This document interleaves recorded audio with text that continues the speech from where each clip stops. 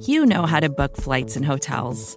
All you're missing is a tool to help you plan that unbelievable travel experience. That's why you need Viator. Book guided tours, excursions, and more in one place. There are over 300,000 travel experiences to choose from, so you can find something for everyone. And Viator offers free cancellation and 24/7 customer support for worry-free travel. Download the Viator app now and use code Viator10 for 10% off your first booking in the app. Find travel experiences for you. Do more with Viator. A few months ago, a stingray got pregnant. Except there were no male stingrays in the tank, which raised a question. Who's the daddy? Who's the daddy? Who's the daddy? But scientists think there is no daddy. And it's not just this stingray. All kinds of animals are getting pregnant all on their own. This week on Unexplainable, what exactly is going on here? Follow Unexplainable for new episodes every Wednesday.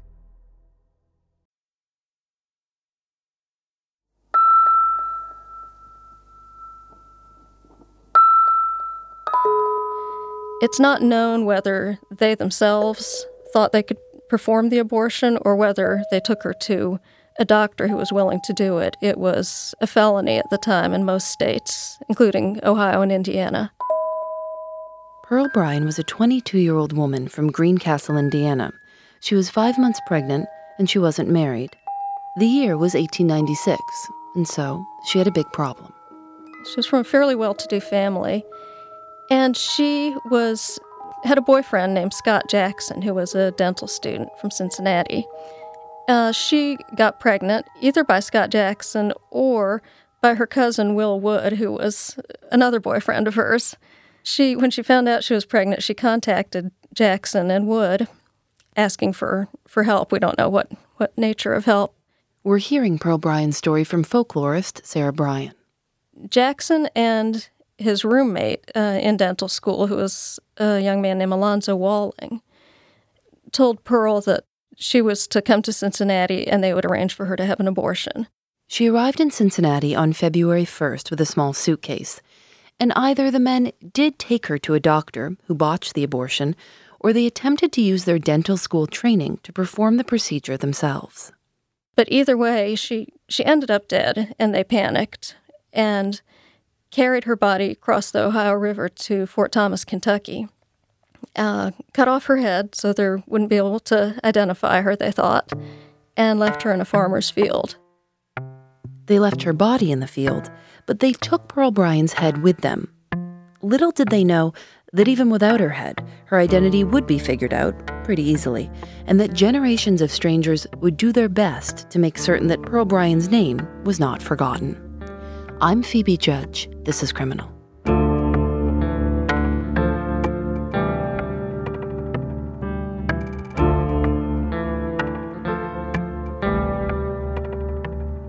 There was blood all over the ground around the body, but also higher up, which suggests that she was both standing and that her heart was still beating. So it does sound like there's a good chance she was alive when they cut her head off. And had gone through this horrible series of events preceding that. Yeah, an absolutely physically and emotionally traumatic experience ended by realizing that these two men that she thought she could trust were going to kill her. Because they were terrified that they had screwed up. Right, that's the theory, is that they realized that... they were in over their head. Exactly. They were in over their head, panicking not just that she was pregnant, but that whatever had happened during the attempted abortion had injured her so grievously that they would be blamed for her murder. Pearl Bryan's body was discovered in the farmer's field by a 9-year-old boy who ran to get help. And it was apparently an incredibly nasty, bloody scene.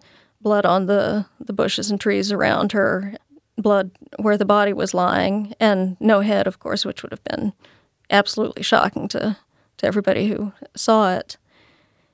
Within a fairly short space of time, lots and lots of people started descending on the crime scene. Thrill seekers, basically.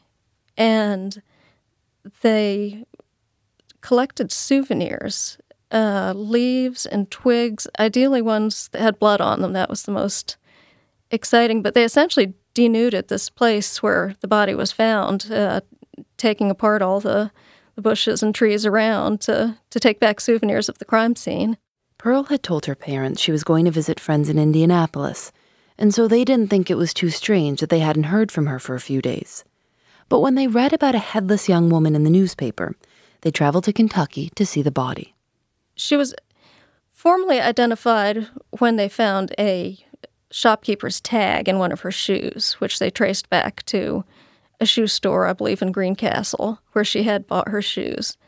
She also, a strange detail that her mother pointed out that Pearl apparently had webbed feet, webbed toes, and so did the body.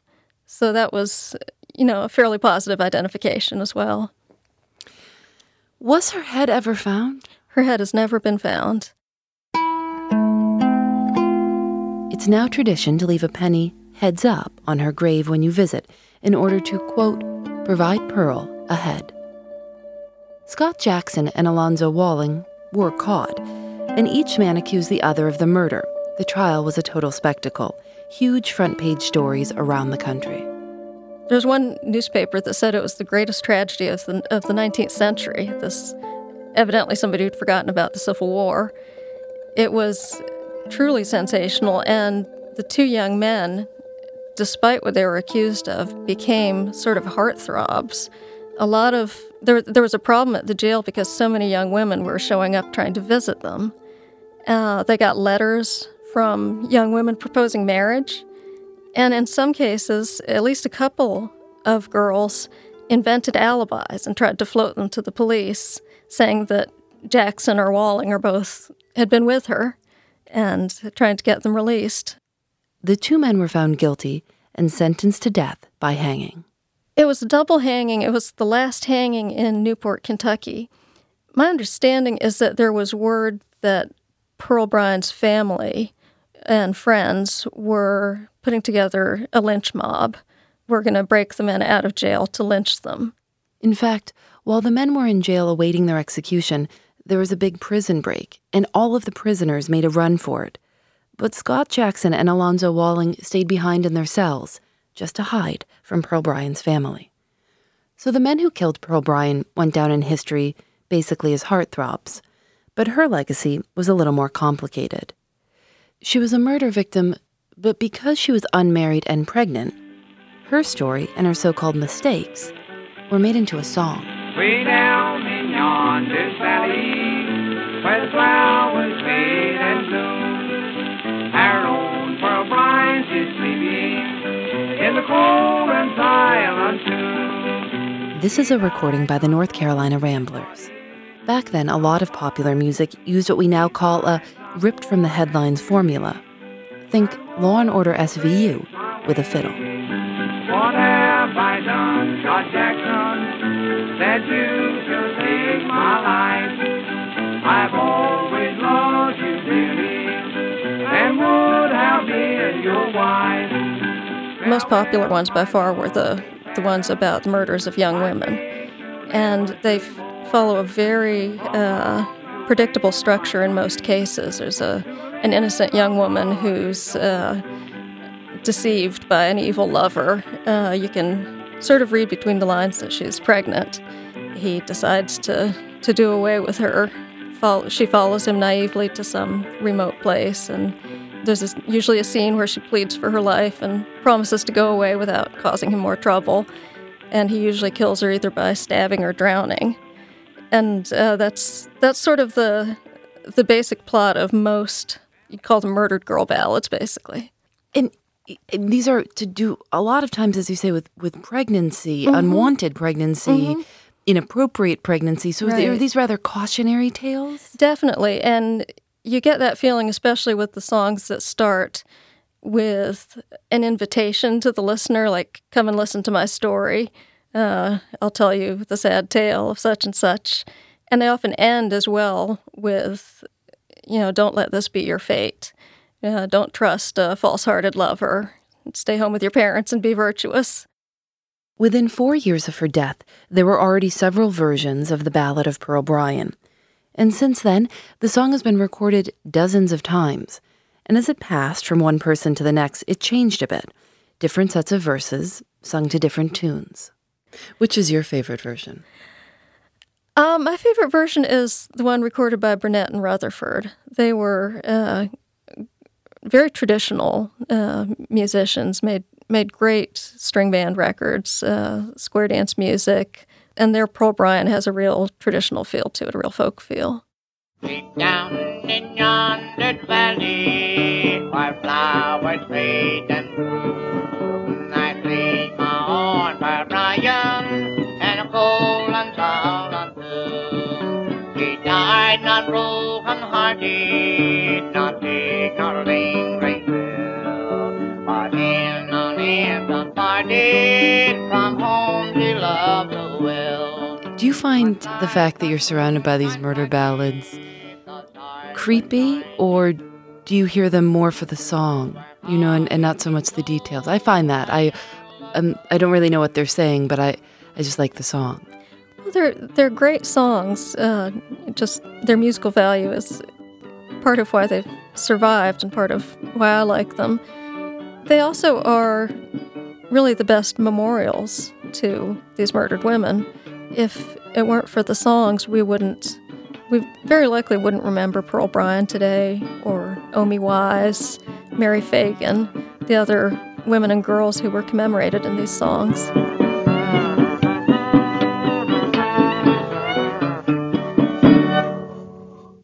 We'll be right back.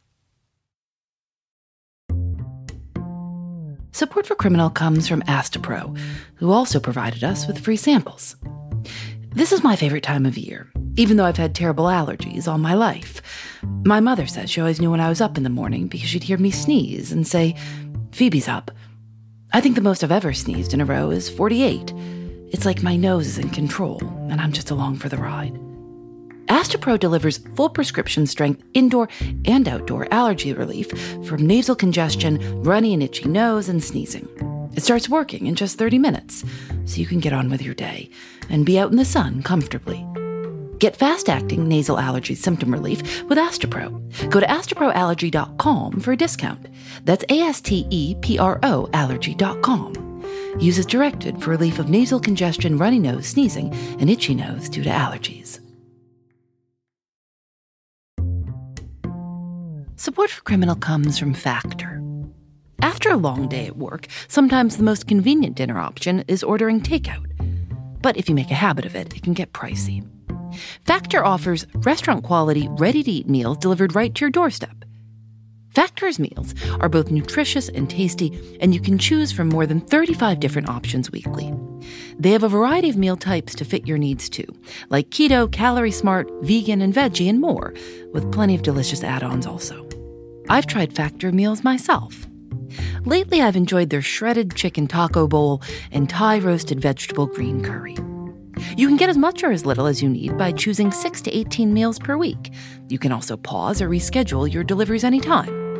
Head to factormeals.com/Phoebe50 and use code Phoebe50 to get 50% off your first box, plus 20% off your next box. That's code Phoebe50 at factormeals.com/Phoebe50 to get 50% off your first box, plus 20% off your next box while your subscription is active. Because murder ballads transmit these true crime stories from one generation to the next, we were interested in what a 2015 arrangement might sound like. So we asked the band Elephant Mica to create a new version of the Ballad of Pearl Bryan 120 years after her death. People, if you'll listen, a story I'll relate. It happened near Fort Thomas in the old Kentucky state.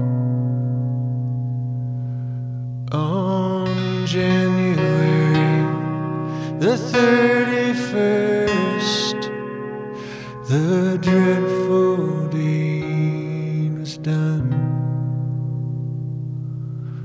by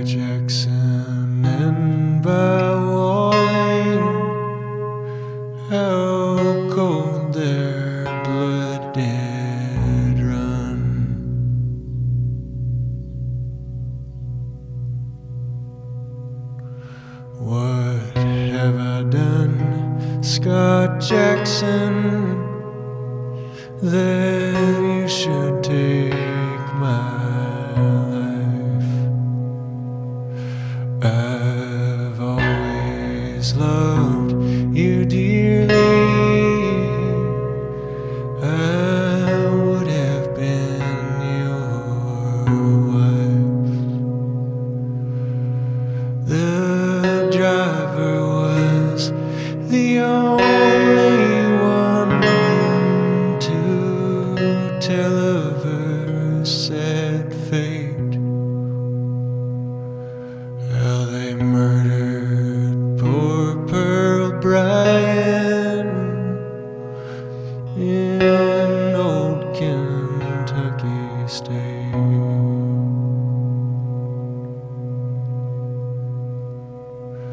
A farmer passing by next day her lifeless form he found,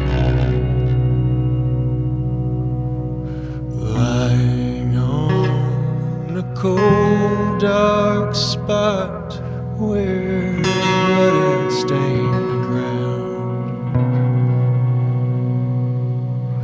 The message was brought to her home. Poor Pearl Bryan was dead, killed by Walling and Jackson, and they took away her head.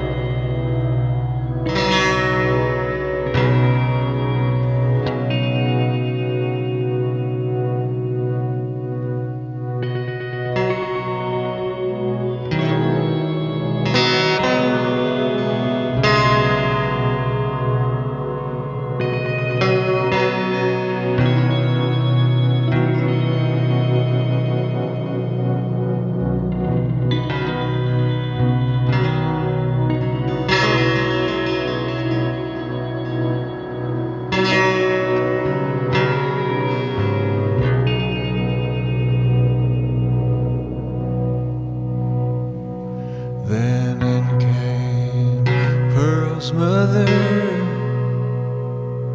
and to Jackson she said, "You have killed my daughter. Please tell me where's her head." Scott Jackson said, "They're stubborn." These are the words he said. When we meet Pearl in heaven, there'll be no missing head.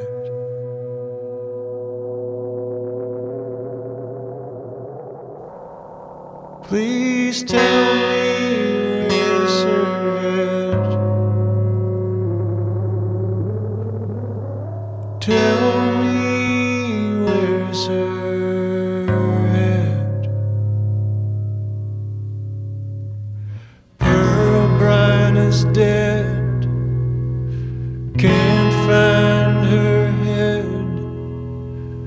Walling and Jackson hung.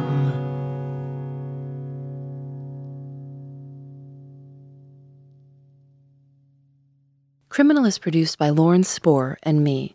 A lot of people helped out on this episode: Rob Byers, Joseph O'Connell, Matthew O'Connell, Jason Evans-Groth, Emily Hilliard, and Aaron Smithers.